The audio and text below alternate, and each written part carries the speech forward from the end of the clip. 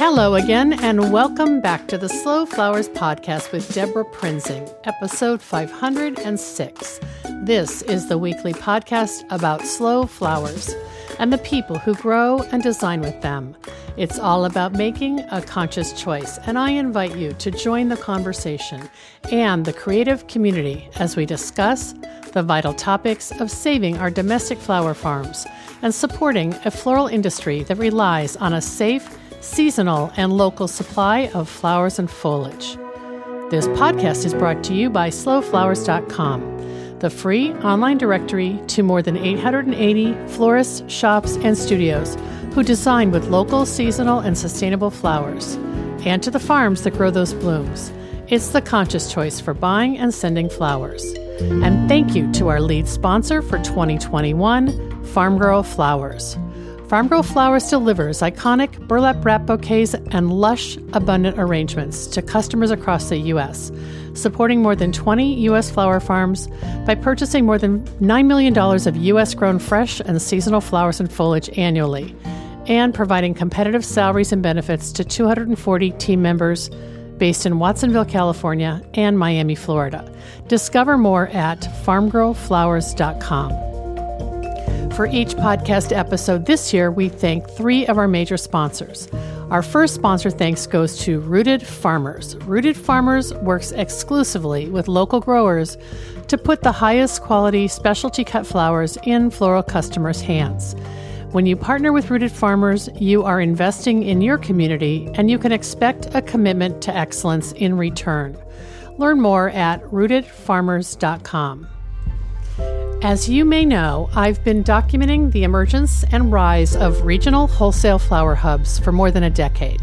My deepest ties are with the Seattle Wholesale Growers Market, a farmer-owned cooperative whose origins date to 2010, when a group of growers came together at a regional ASCFG meeting held at Charles Little & Company in Eugene, Oregon. Fortunately, I was there and witnessed those first ambitious, optimistic conversations that yielded what we here in Seattle enjoy today. At the time, there were only two other models to which the founders of the Seattle Growers Market could look.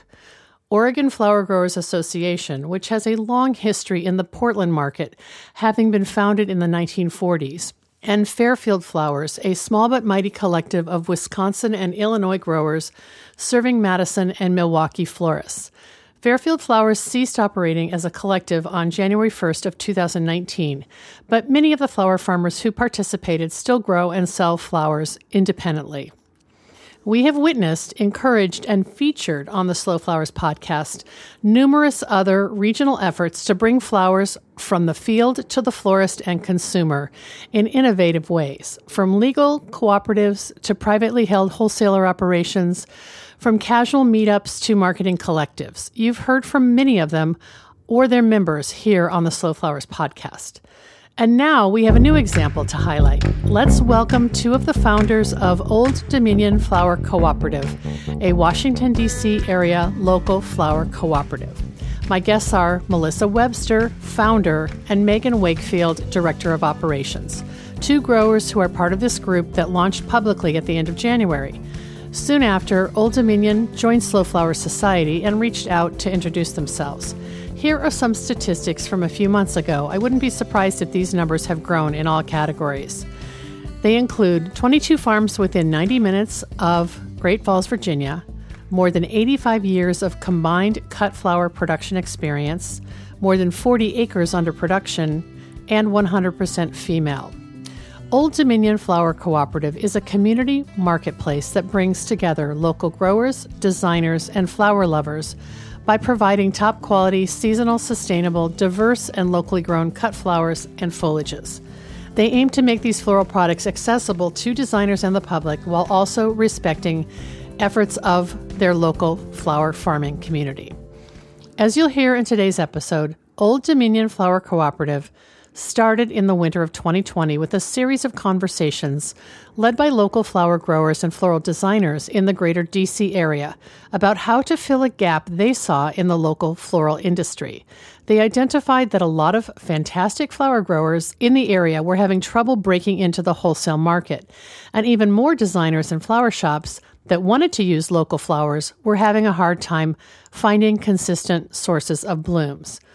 Old Dominion Flower Cooperative is committed to serving the needs of growers through marketing and distribution of their locally grown flowers, and committed to answering the call of designers who want to work with top quality local flowers, as well as fostering new and ongoing relationships between the public and the flowers they enjoy.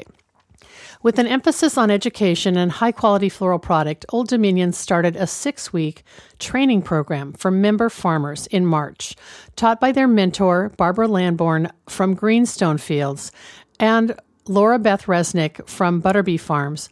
Topics covered included harvesting, quality control, growing for designers, and flower conditioning. I'm excited to share this conversation with you today. Before we get started, let me tell you a little more about Melissa Webster and Megan Wakefield. Melissa is the owner of Old Soul Flower Company. She has been growing for her community for over 8 years and is passionate about good stewardship of the land. Melissa received her MA from Georgian Court University, where she studied food access.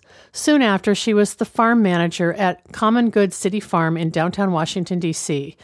Melissa spent time as the education director at the National Farmers Union, where she worked with farmers around the country. She's a strong advocate for beginning and female producers. Melissa owned Lady Bell Farms in West River, Maryland, before moving to Great Falls, Virginia in 2019, with her husband Ben and their 3 dogs, Riley, Brixton, and Bean. Megan Wakefield is the owner of Walking Wild Gardens, based in Shepherdstown, West Virginia. She started gardening with her grandmother when young and later owned a small herbal shop on the eastern shore of Virginia. Megan says her love of gardening, plants, teas, and herbs are all due to her grandmother's influence. In law school, Megan started getting interested in where her food came from. As a first-year lawyer, she started volunteering on local farms over the weekends. Soon she was hooked and left her 9-to-5 legal job to work on farms. Today, Megan owns Walking Wild Gardens. She teaches gardening workshops, offers consultations, blends tea, and builds beautiful gardens. In the end, everything she does is about building relationships with plants. Well, let's jump right in and hear more. I'll have photos and other resources and all the social media links to Old Dominion Flower Cooperative in today's show notes for episode 506 at deborahprinzing.com. Welcome back to the Slow Flowers podcast with Deborah Prinzing, and I'm so happy today to introduce 2 innovators from Northern Virginia. I have Melissa Webster, founder of the Old Dominion Flower Cooperative, and Megan Wakefield, who is the director of operations of Old Dominion Flower Cooperative. So we're going to be talking about collective wholesale flower hubs and specifically what they're doing at this brand new operation. Welcome, ladies. Thanks for joining me. Thanks so much for having us. Yes, thank you. We're all looking at each other on Zoom. So I'll try to identify Megan and Melissa when they're speaking, and they will too. I also want to say that both of them are flower farmers. So Melissa is the owner of Old Soul Flower Company, which is in Virginia, and Megan is the owner of Walking Wild Gardens, based in West Virginia. And they are kicking off the season on May 2nd. We're actually recording this in late April. We had to record early because your plate is very full. So thanks for joining me. And maybe we'll start out with Melissa. Can you just talk about what is the Old Dominion Flower Cooperative and like how did it come to be? Because it's not even a year old, right? No, we're so young. So young, but learned so many lessons so far. Sure. Old Dominion Flower Cooperative is a group we have 11 owners, 11 female owners, all a mix of flower farmers and designers, which is really cool. And then we have 22 flower farmers that are located within 90 miles of Great Falls, Virginia. So we have some Maryland, one West Virginia, and mostly Virginia.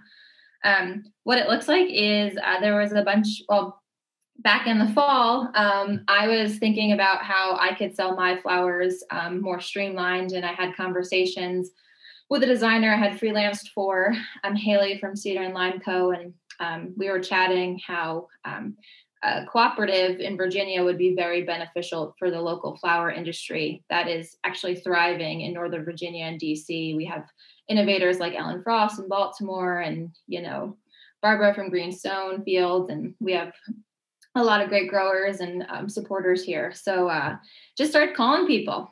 I called, one flower farmer I knew, and then they knew a friend, and they knew a designer, and they knew a friend, so we all jumped on a call in November and just started Zooming. None of us had actually met in person. Actually, some of us have still never met in person, which is actually pretty exceptional. Probably, because of COVID, right? Yeah.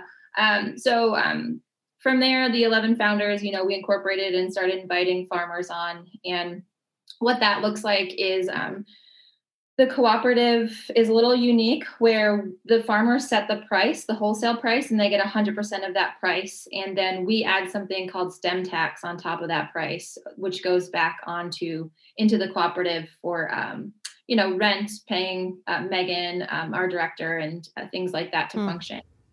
So we're really proud of that.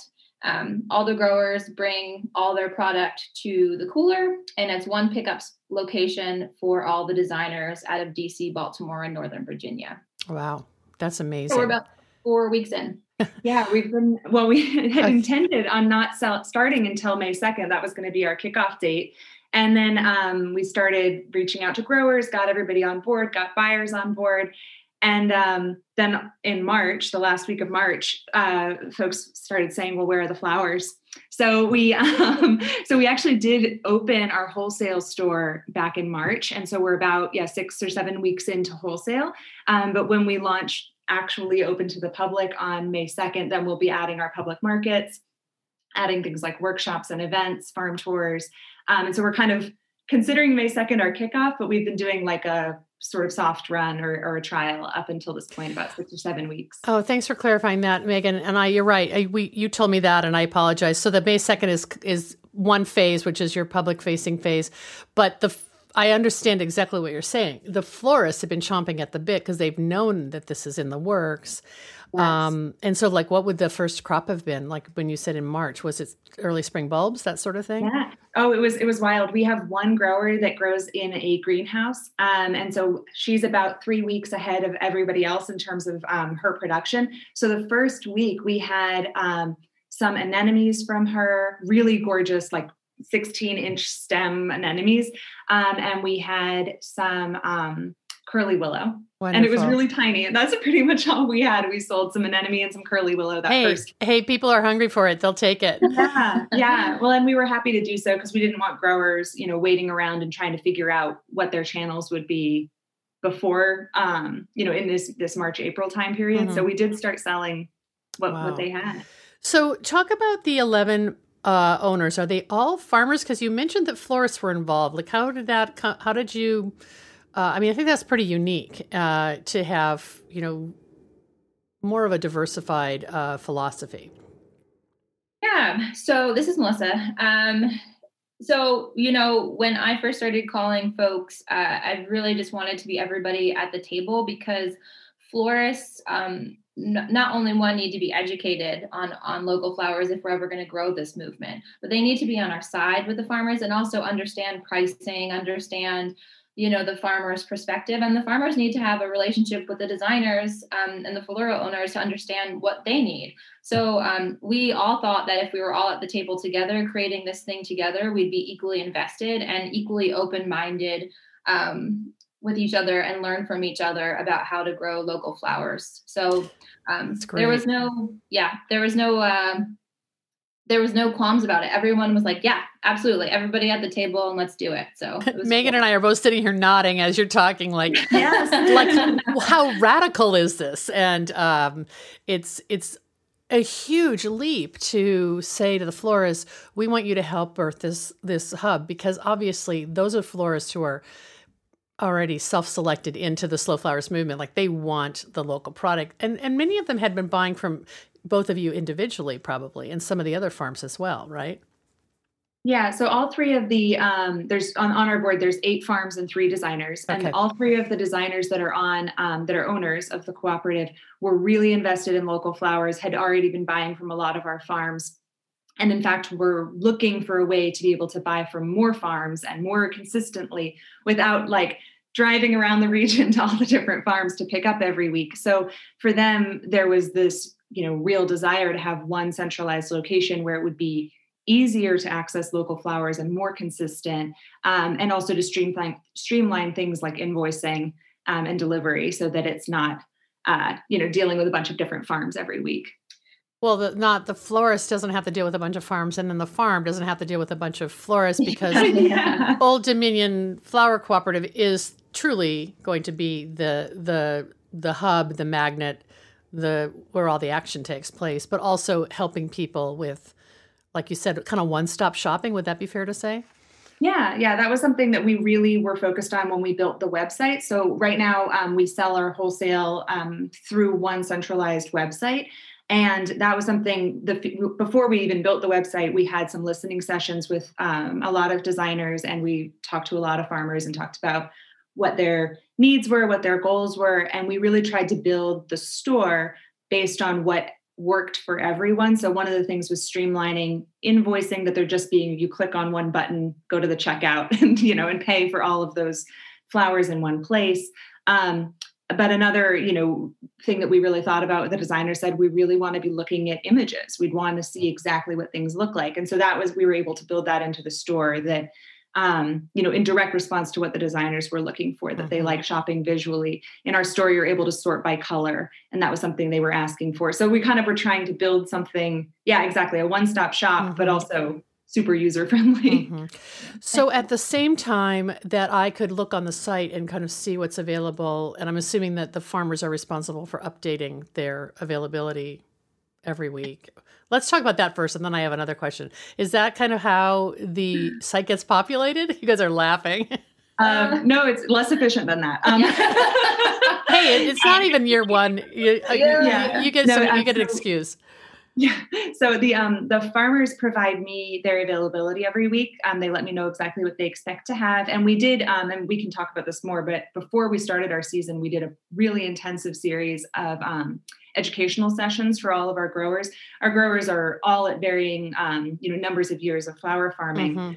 So it's not to say that, those who are way more experienced necessarily needed the education, but we really wanted to get everyone on exactly the same page. And so one of the education sessions was how to estimate your fields and how to walk your fields and estimate what you're going to have, which is, of course, an ever moving target. Oh, yeah. Wow. That's awesome. That's priceless information, though. Yeah, but it was, so that's what they do. The farmers let me know what they expect they'll have the following week.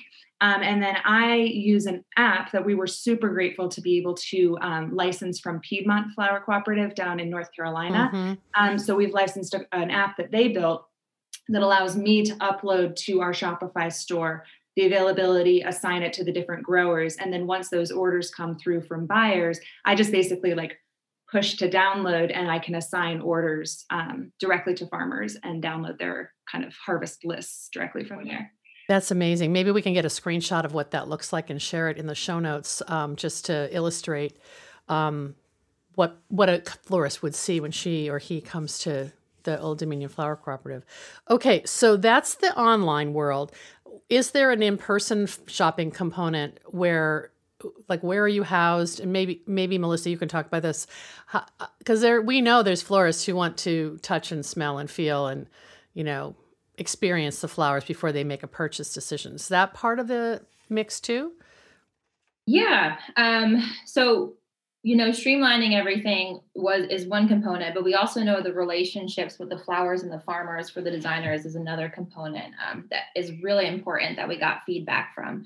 And also great people that we soundboarded off, like Ellen Frost, let us know, hey, we've had problems with cooperative with quality. So all the flowers that go out to designers are labeled. So when they come to pick up their order, the bunches are labeled with the farm. So they know exactly where every flower comes from. And also we've done, before I talk about our actual physical location, we've done meet and greets with the farmers and the floral designers safely during the pandemic. So even though they're not having that interaction, purchasing flowers with them or picking up, we are trying to create opportunities to build that relationship between the two communities. Right now, and I know other cooperatives we've talked to in the country about spacing as an issue, especially pricing that spacing. So we've partnered with a local CrossFit gym, which seems really it seems silly, but right, it's an industrial space with an open garage door that we can like back trucks up into, that we got really cheap rent with, and that relationship has been really amazing. Awesome! It's so you just were creative in terms of what you looked at and considered for a warehouse space. Yeah. And, you have to be open-minded, especially when you're a startup. So our cooler's there. It was built by one of our farmers, and pickup looks like on Tuesday, our farmers drop off, which is we call it intake day. It's my favorite day. The farmers drop off flowers. They sit for an hour with their babies, and they, talk about what's in their field, how to get rid of aphids in the greenhouse, which is like something we didn't think of, but the relationships between the farmers, and then they go off and collaborate on their own to do projects they've never met before, the co-op. That's been really special day. And then designers come on Wednesday. And so one of the owners are there always to meet them. And we do quality control checks with them to make sure everything's okay before they take them. And then Megan delivers after we do pickups. Megan delivers to florists who can't make it in to pick up. Is that right? Yeah, we do offer delivery for like larger orders or for those who are a little further away. Mm-hmm. But to your question about, touching and getting to experience the flowers, that's something that's been really cool is at the pickup location when a designer comes, this happened yesterday on our Wednesday pickup, a designer comes and we've got, a big order sitting out that I'm about to load into my vehicle to go for a delivery. And she's looking and saying, oh, what about this? What's this? What kind of foliage is this? And so she's getting experience with our local flowers and the variety of things that we have to be able to look, touch, and observe basically for the next week. Sometimes we do have extra. Occasionally, growers will drop us with extra product and say, I have some things. We almost always can sell them because, if there's extra stuff sitting around. Like you would call that open stock or something, right? Yeah, just like extra bunches. We can usually sell those, but it's a great opportunity for the designers to get to see the whole, wide range of things that we're offering, and maybe things that on a store, for whatever reason, if they don't have experience with a particular stem, they might not purchase it online. But then when they see it in person, they're able to say, oh my gosh, what's that? I want to try to buy that next week. So what I think I hear you saying is you're really trying to pre-sell as much as possible and have that transaction already booked before you roll up that garage door on Wednesday morning. But there are times when there's juicy extras that might go home with somebody, unexpectedly. Is that just because it's your early days and that in the future you might have more of a traditional like open stock on the floor model, or are you just not sure yet?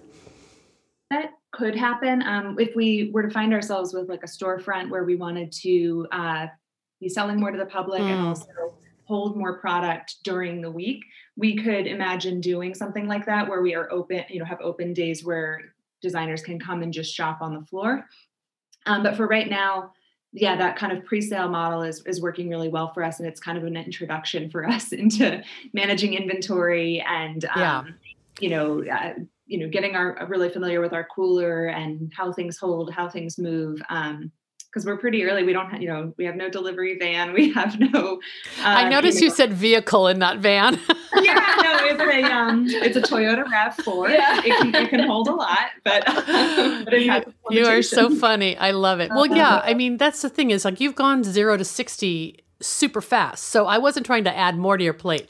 That sounds like something that can be evaluated as you grow and you're in the midst of this growth spurt that, it's not even May 1st yet. So imagine if we speak again in October, what's the I guess, end of season evaluation and sort of rear view mirror kind of analysis. It'll be really interesting to hear what you have to say at the end of the season. So plus you're both growers. So I'm just curious, maybe you can talk about your own farms and how, what your experience has been as a sort of a solopreneur and now coming in to be this cooperative model. So let's see. Well, Melissa, since you really had the urge to start this wonderful regional hub, talk a little bit about Old Soul Flower Company and what is your path to flowers? And are you able to juggle your farm plus the co-op?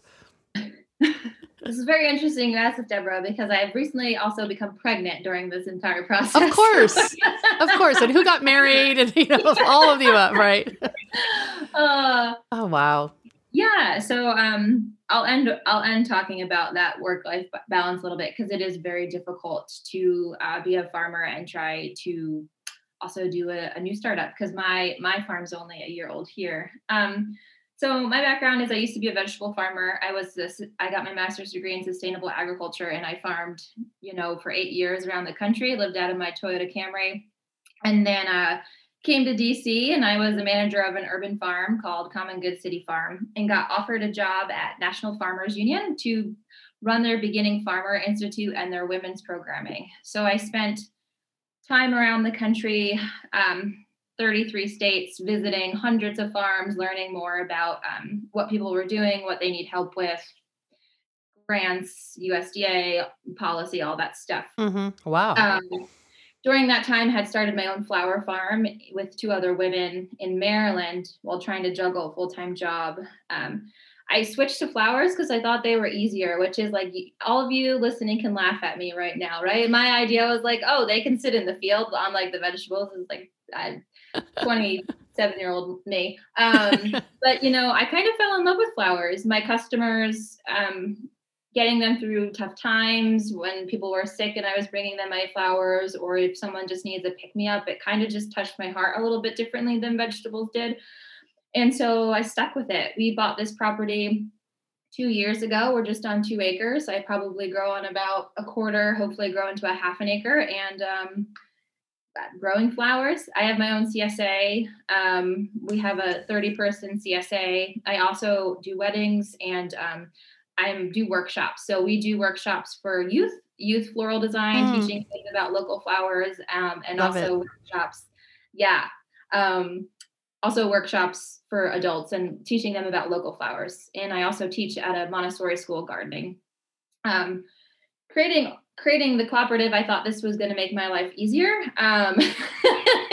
because it was like this thing, I was going to have 7 farms off of my farm, and everything would be here, and I could just push product. And the need for this was really apparent when we put out a call for farmers, and we wanted to do maybe 10, and we ended up with 22 really amazing farmers, because this is a trend across the country. Yeah. Not a lot of farmers, most of them have a job off the farm, or have a spouse that have a job off the farm, and they can't do marketing, they can't do relationship building.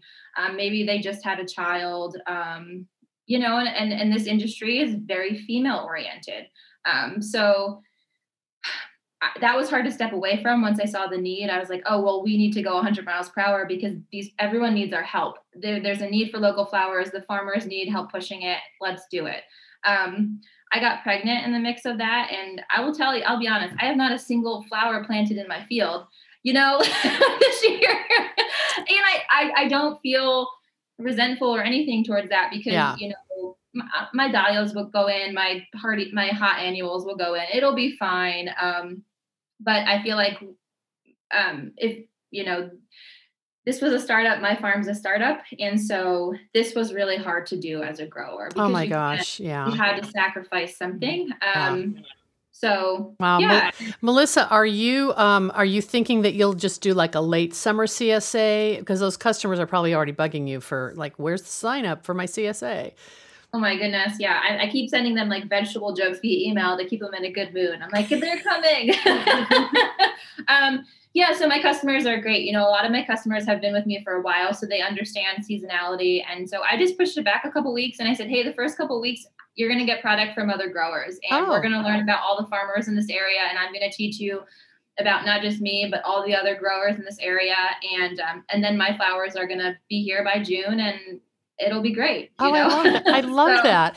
That's so interesting. I talked with another group like this, I think for a print story, and I think it was the Connecticut. Oh no, maybe it was, I had them on the podcast. I think I had somebody from the Connecticut Flower Growers Collective, and she said, basically, we, the farmers, are all each other's best customers. And I'm wondering if that's kind of happening with you guys too. Yeah, I've definitely gotten a few emails this week for Mother's Day saying, hey, is there any extra product for me to grab? Because a lot of folks have pre-sold Mother's Day bouquets. Yeah. Sure. Wow. Well, let's talk a little bit about Megan Wakefield and Walking Wild Gardens, because you seem to maybe also be in this dilemma of, are you actually a flower farmer now, or are you the CEO of a cooperative? Yeah, definitely. I am the same boat. I have planted a few things, but I planted them very late. They're very short. So I did put the flower growing a little bit on the back burner this year. Walking Wild Gardens is the product of a lifetime of a bunch of different things with interest in all things plant related, but it's really like a catch-all for everything I'm interested in. Okay, great. So, tell us about your path then. Yeah, so my path's really windy and strange, but I started out as a lawyer. I was working in Baltimore City on a project focused on urban agriculture, so helping community organizations get access to land and create nonprofits to be able to start growing, vegetables in their communities.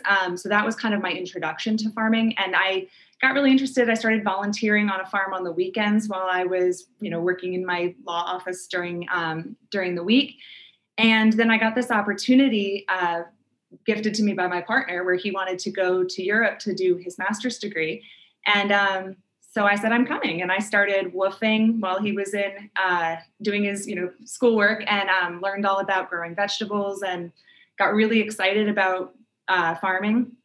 And when we came back, I joined the Future Harvest CASA Beginner Farmer Training Program, and got really all in on the idea of becoming a farmer. And they placed me with Barbara Lamborn of Greenstone Fields for my internship. Oh my gosh. So it was, not intentional that I started growing flowers, but I got placed in that wonderful placement, and I learned so much from Barbara about growing flowers, and got super excited about, the idea of growing flowers in addition to vegetables. And that sort of led me to this path of, also during this time, I did an apprenticeship in herbalism, and I got really excited about herbs as well.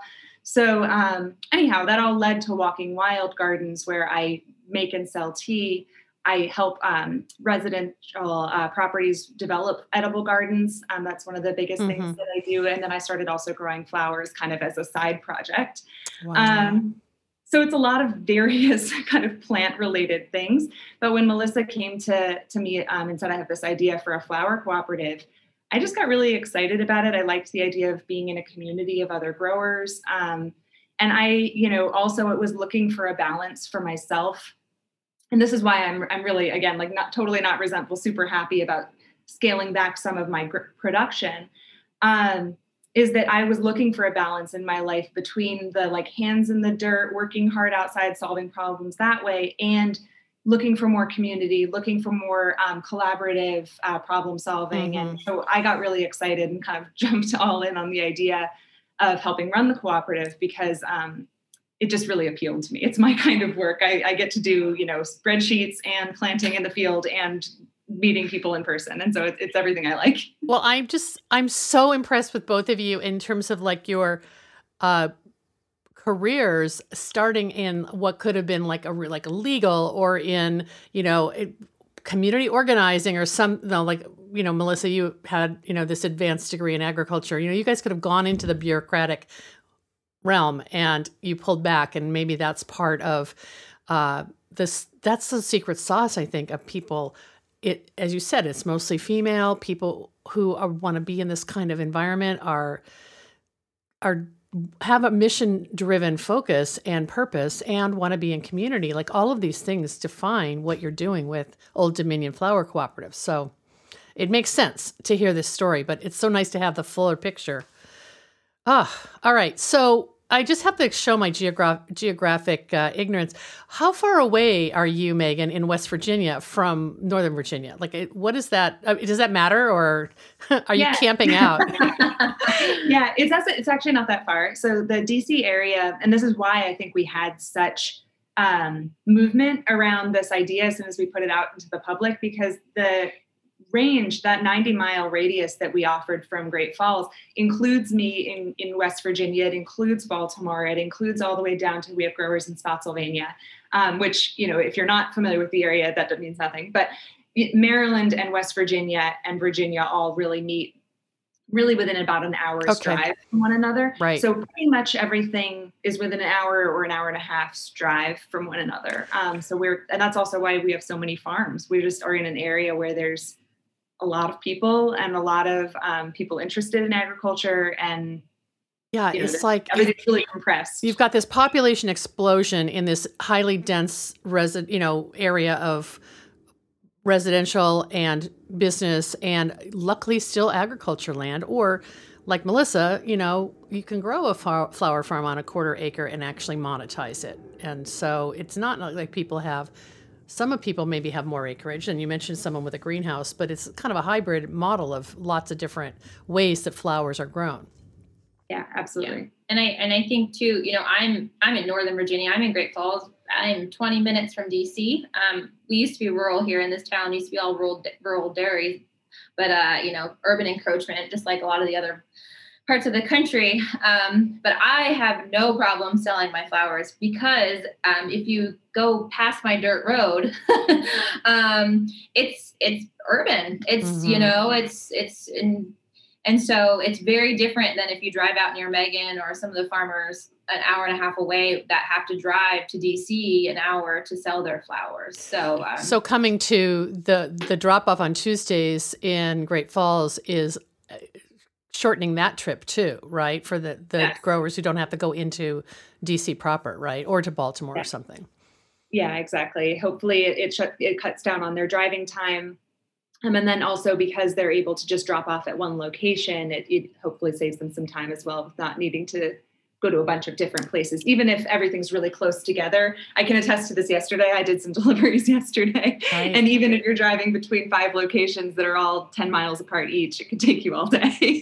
I remember that when I first met Diane Sukhavati and Dennis Westfall of Jello Mold Farm, this was 10 years ago. Actually, it was probably met in 2010, so a little bit more than 10 years ago. And they had a bucket truck, and that was what it was called. And Diane said, no matter which way you slice it, you cannot deliver to more than 16 florists in a day. And it was a long day because they live 70 miles north of the city of Seattle. So then it's like a 15-hour day, and there's wear and tear on that. So I'm sure, Megan, soon you will have a delivery driver on your team. Yes, in the works.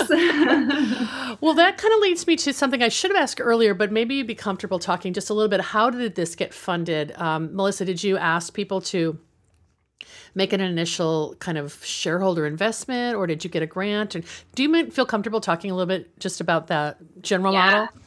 Absolutely. I mean, we're full transparency with everybody. Sure. I mean, there was no real plan when I started calling people. I'm going to be honest. You're just a can-do. You're like, I'll make it work. I just love community, and so I was like, if we're all at the table, we're all smart, we'll figure it out. So when we all got together and we decided we wanted to do this thing, I had called Megan. I was like, hey, do you want to be a director with me and kind of organize this? And she was like, sure. We put our brains together and we're like, well, what's the buy-in? What? And knowing realistically that we're working with growers that probably we're asking now, like almost springtime, where you're putting all your inputs, like you have no cash flow. It was like late winter, early spring. And we're like, what can we realistically ask from people? So no funding. We $500 each, right? There's 11 of us. So not a lot of startup money. So everybody put in $500. Everyone put in $500. Which probably just basically paid for your cooler and a few other things, right? Yeah, it was really, that's something that to anybody who's thinking about starting a cooperative, that's something that we have really been super close with. So every week, we use those initial funds, which were wonderful because they allowed us to basically get everything we needed to pretty much be up and running. But they didn't really cover much else. And so now at this point, that's why we're developing, we're really, we're very humble about the fact that pretty much every week some major thing changes because we're learning every single week, and we're changing how our profits function, and we're changing, what are we selling? We tested, we realized, if we have extra product and it's not going to be a market week yet, because we haven't yet had our, public season kickoff. Right. We started selling DIY buckets to some folks that had bought in. I have a membership called our Flower Friends membership, who are folks that are able to come to those public markets, but the public markets weren't started yet. And so we started selling DIY buckets, or we started, even occasionally we've done some bouquets, and a couple of other things, just trying to kind of keep that cash flow moving. Yeah. It is, one of our owners keeps saying, it's like building an airplane while flying it. And that's exactly what we're doing. It wasn't a whole bunch of startup capital, but it is working because we're able to move the product. We're selling as many flowers as we can handle. And we're learning and adjusting as we go. And this is and I have a background in grant writing. And initially I was excited about that because I was like, oh, I know USDA programs ins and out from running a beginning farmer program, like specialty crops grant, like beginning BFRDP, I've written so many of those before, except for, there's two of us. And so handling federal dollars is, if anyone's ever or is thinking about doing that, it needs to be down to the penny. And so we would really need to be on top of tracking those dollars, of having an account, of having our financial situation set up. So the first year for us, even if we had written a $40,000 grant or had partnered up with Extension here, that's adding another thing on top of trying to do the wholesale thing and figure this out. So grant funding, probably next year once we have a year's worth of data. But that's definitely been on our mind. But hopefully soon. And because you're a legal co-op, I think you'll be in a better position to apply and be taken seriously, or at least seen as a good fit for USDA grant funding versus like a LLC or an S corp, like a for-profit grower or florist who does, and that has, those people are starting regional flower hubs too, and maybe they're getting grants in different ways. But I just sort of feel like that is in your future, and maybe even don't most of those applications happen kind of in the fall, like spring. Oh, okay. Maybe you can do this during your maternity leave, Melissa. I just want to say, if you do that and you need a letter of recommendation, I've written Slow Flowers letters of recommendation for lots of people's applications to USDA. So please reach out, because I do think sometimes it's just showing and demonstrating the support for, from allies. So that's great. Wow. Okay. Let's talk about the STEM tax. Like, that is really interesting. And I haven't heard about it. You told me about it when we talked a couple weeks ago, and I was like, creative thinking. So I don't know. Megan, you want to try to take your stab at that? Yeah. So it was the idea of one of our owners, her husband's a CPA. And when we were very first brainstorming, he gave us the advice, what have you thought about a STEM tax? Because we know that a lot of other flower cooperatives around the country just take a portion of the sale from the grower. 30%. Right. That's what I've heard too. Yeah. Yeah. And so, because we're growers, we were resistant to that idea. I will say, like, as we're moving forward, and especially as we were just saying, finances are something that we're kind of always looking at. We have right now this model, and we're open to changing it. We'll have to kind of reevaluate as we go.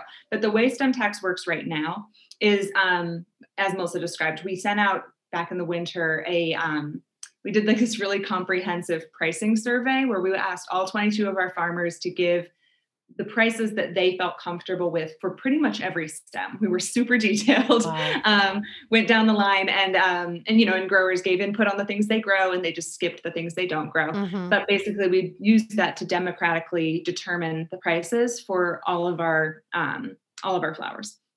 And then if it's the same, stem length and same cultivar, it's going to be the same price, right. regardless So of the farms. those prices are like the median price. And then if we have something that is, for example, greenhouse grown and super long and more luscious or early season, we can go up on price. Or if it's a particularly rare variety or expensive variety, we can go up. If it's short, if there's something different about it, we can go down on price. But that kind of gives us like for each stem, we have a range. A range. Yeah.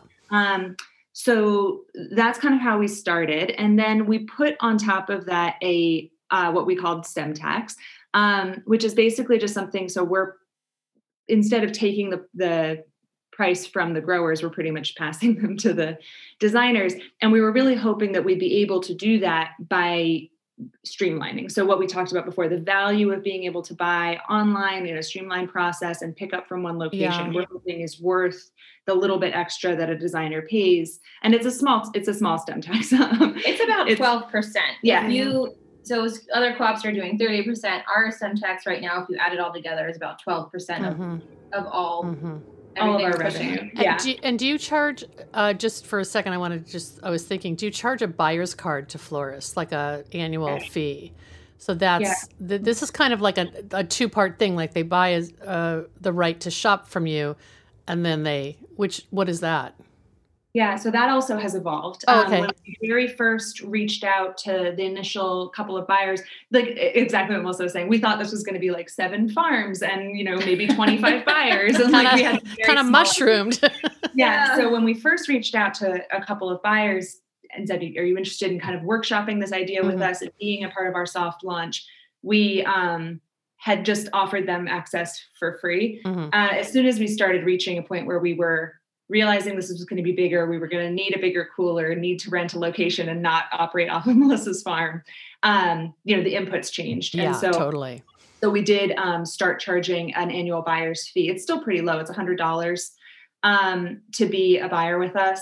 They have the option of also paying $75 to access pre-orders, which is something that some buyers choose. That's smart. It's super smart. And it's nothing compared to their time. I mean, you're providing convenience and service. That's awesome. Yeah, that's our hope. And we know too, we're only, like we said, only 6 weeks into selling flowers. So we also know we are in the process of building our reputation around our quality and our ease of use. And so right now it might be that some buyers are looking at our prices and saying, oh, it's a little bit higher than if I just went straight to the farm. So I'm just going to go straight to the farm. But we're hoping we can keep earning the trust of our buyers and proving how much easier it can be. Yeah. And you might end up happening with what happens at the Seattle Wholesale Growers Markets. I'm so embedded in that place. I feel like I'm one of them, but the farmers at some point, some of them are like, I'm not selling to anyone on my farm. You have to buy through the market. And it's more about your valuing your time, especially if you don't have employees and that sort of thing. And, that kind of helps too, because if that's really the only way they can get their hands on the flowers, florists will do that. Yeah. And some of our growers have started doing that. They've just sort of said, like, we don't do wholesale anymore. It's just through Old Dominion Flower Cooperative. But we didn't require that. That's something that that's I wanted flexible. to mention too, is we didn't say to our growers, if you sell to us, you have to sell only all your wholesale through us, or you have to not do a CSA, or we haven't put any restrictions on that, because we know every single grower has different values and different time and different, their business is structured a certain way. And so we definitely don't want to ask our growers to give up any of their, personal relationships if they love their CSA, or if they absolutely love going to farmers markets, or whatever their model is. We want to be an addition. We don't want to ever be a subtraction. So that's something that we were really committed to at the very beginning, is we don't want to ask growers not to sell anywhere else, but we have noticed some growers have started saying, I don't want to manage wholesale, Sure. And it sounds like it's going to evolve. It's still early in the season. It sounds like your flexibility is allowing everyone to try this on and see how it works for them. Were you going to say something else, Melissa? I'd cut you off. Were you going to jump in? I don't know. Just to piggyback on what Megan was saying, is some of our growers have put like thousands of dollars into their wholesale websites before the cooperative was a thing, because I think that's more of a trend now with local flowers is, pushing wholesale. And before there was a co-op, that's how they had to do it. So we are trying to mitigate the balance of like trying to, sell out everyone's product so they can just sell it through the co-op, and understanding that people have also put work and money into their own wholesale. Right. So for them, they maybe just see you as another wholesale channel, but they'll keep their existing one until it stops working. Yeah, and it's different for every grower. They all kind of have their different ways of doing things. Yeah. So we're coming up on May 2nd, and it sounds like you have these flower friends chomping at the bit to come buy local flowers. And maybe as we're wrapping up, we can kind of talk about what you both predict the season's going to look like. And I do think having that public option is essential for changing the landscape and changing the cultural shift of consumers understanding where their flowers come from. It's great that the florists already are embracing it, but they don't have the time to talk to every customer. So I think this is brilliant that you're doing this. How's it going to look?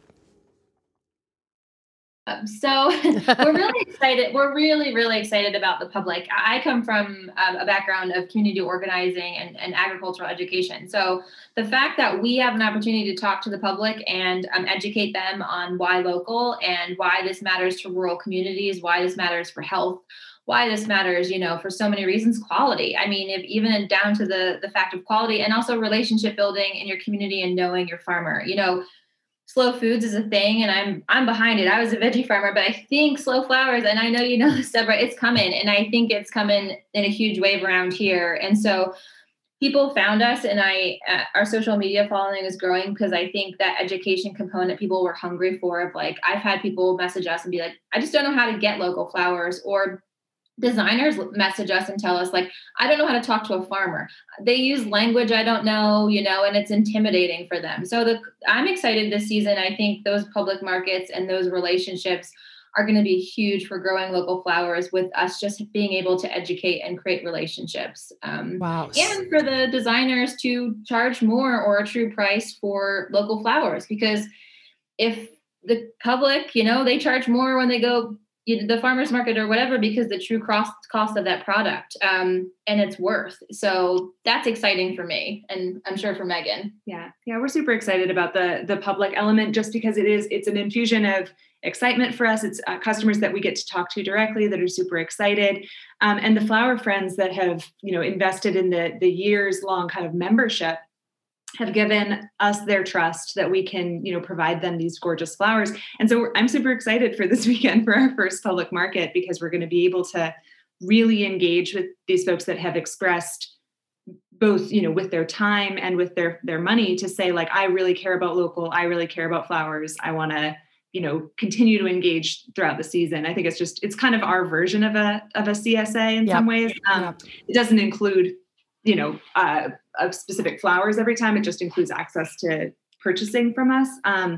But it's really something that I think is going to be really fun. We're keeping it small because of COVID right now, but our hope is that in, next year and in the future, that the public market can be something that's really impressive. All of our farms can come. It can be this really fun environment with music and food and, making it this really special celebration of flowers every 2 weeks.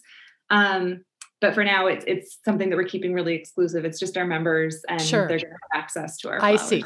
Well, that's okay. I mean, it's like you're incubating this idea. So is it every other Sunday? And at the same location you're talking about? And do they get to shop, or do they pick up a bucket or a pre-made arrangement? Yeah, so they're going to get to shop. We're going to have pre-made arrangements if that's something they want. But the feedback we've gotten so far is that folks are excited to play with the flowers themselves. So we're just going to have things in per stem buckets and, hang out and, make bouquets together and play with the flowers. And we're also going to we have a lot of our growers had extra plants or tubers or things like that. So we're going to be able to also talk about what it's like for our flower friends to be able to take plants home and grow flowers in their own yards. And that's phenomenal. It's so interesting. We've had, and I've written about and had on the podcast, Natasha Kajanik from the Toronto Flower Market.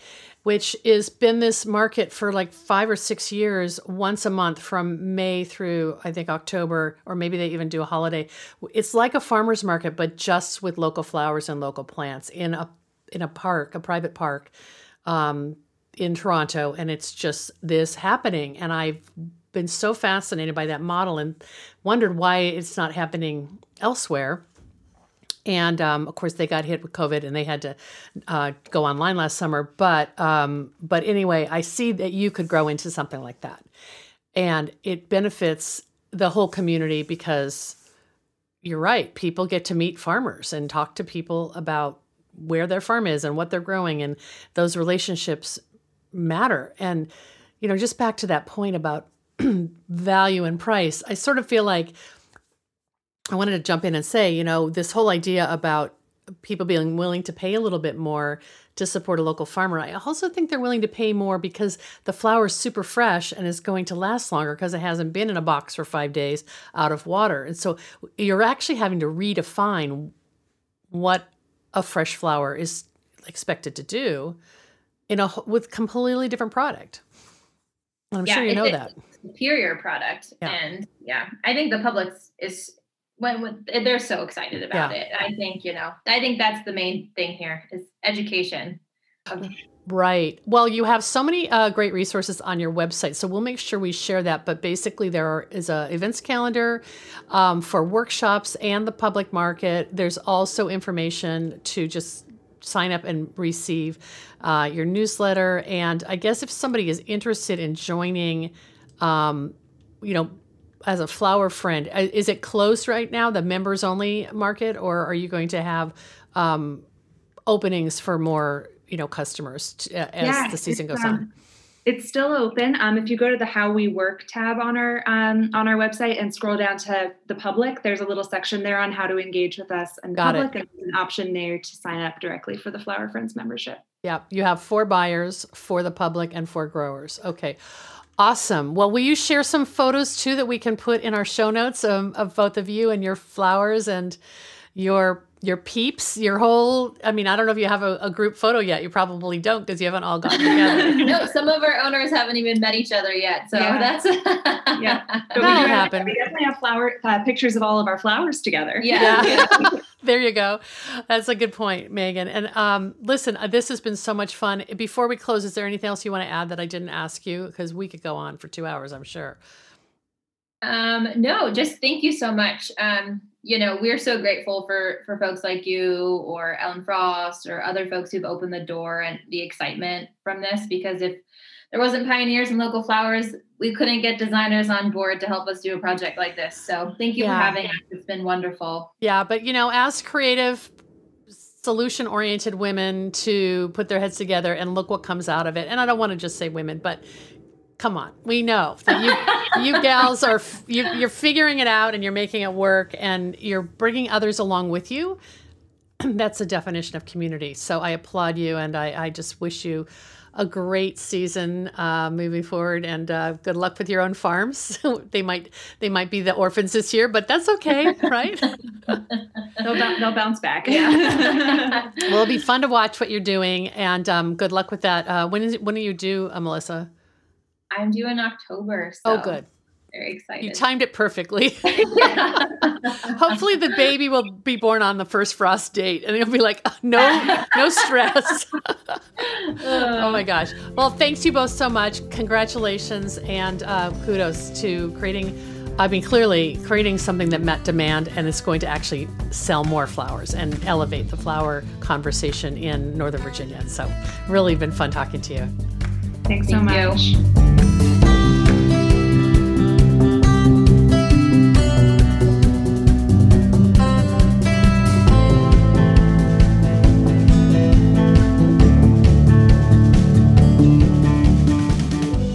Thank you so much for joining my conversation today. We are committed to nurturing this new business model for wholesale flower hubs, and the stories will continue. Our next sponsor thank you goes to Syndicate Sales, an American manufacturer of vases and accessories for the professional florist. Look for the American flag icon to find Syndicate's USA-made products, and join the Syndicate Stars loyalty program at syndicatesales.com. We have a very special Slow Flowers member meetup coming up very soon, and I want to give you all the details. It's all about peonies, and we're meeting virtually on Zoom as we've done for more than a year, folks.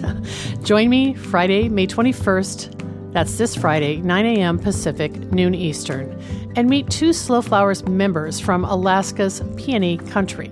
Grower Beth Van Sant of Scenic Place Peonies and designer Brandon Scott McLean of East Hill Floral will share their knowledge and talents and introduce us to the upcoming Alaska peony season. Beth and Brandon will come to us live from the greenhouse at East Hill Floral. Learn about the selection, cultivation, and post-harvest best practices for peonies from Beth, and watch an inspired floral design demonstration from Brandon. You can find the link to join us in today's show notes for episode 506 at deborahprinzing.com. We'll also have the link in our profile on Instagram, which is at Slow Flowers Society. Our final sponsor thanks goes to Johnny's Selected Seeds, an employee-owned company that provides our industry the best flower, herb, and vegetable seeds, supplied to farms, large and small, and even to backyard cutting gardens like mine. Find the full catalog of flower seeds and bulbs at johnnysseeds.com. Thanks so much for joining us today. The Slow Flowers podcast has been downloaded more than 727,000 times by listeners like you. Thank you for listening, commenting, and sharing. It means so much. As our movement gains more supporters and more passionate participants who believe in the importance of our domestic cut flower industry, the momentum is contagious. I know you feel it too. I value your support and invite you to show your thanks to support Slow Flowers' ongoing advocacy, education, and outreach activities. You can find the donate button in the column to the right at deborahprinzing.com. I'm Deborah Prinzing, host and producer of the Slow Flowers podcast. Next week, you're invited to join me in putting more slow flowers on the table, one vase at a time. And if you like what you hear, please consider logging onto iTunes and posting a listener review. The content and opinions expressed here are either mine alone or those of my guests alone, independent of any podcast sponsor or other person, company, or organization. The Slow Flowers podcast is engineered and edited by Andrew Brenlin. Learn more about his work at soundbodymovement.com.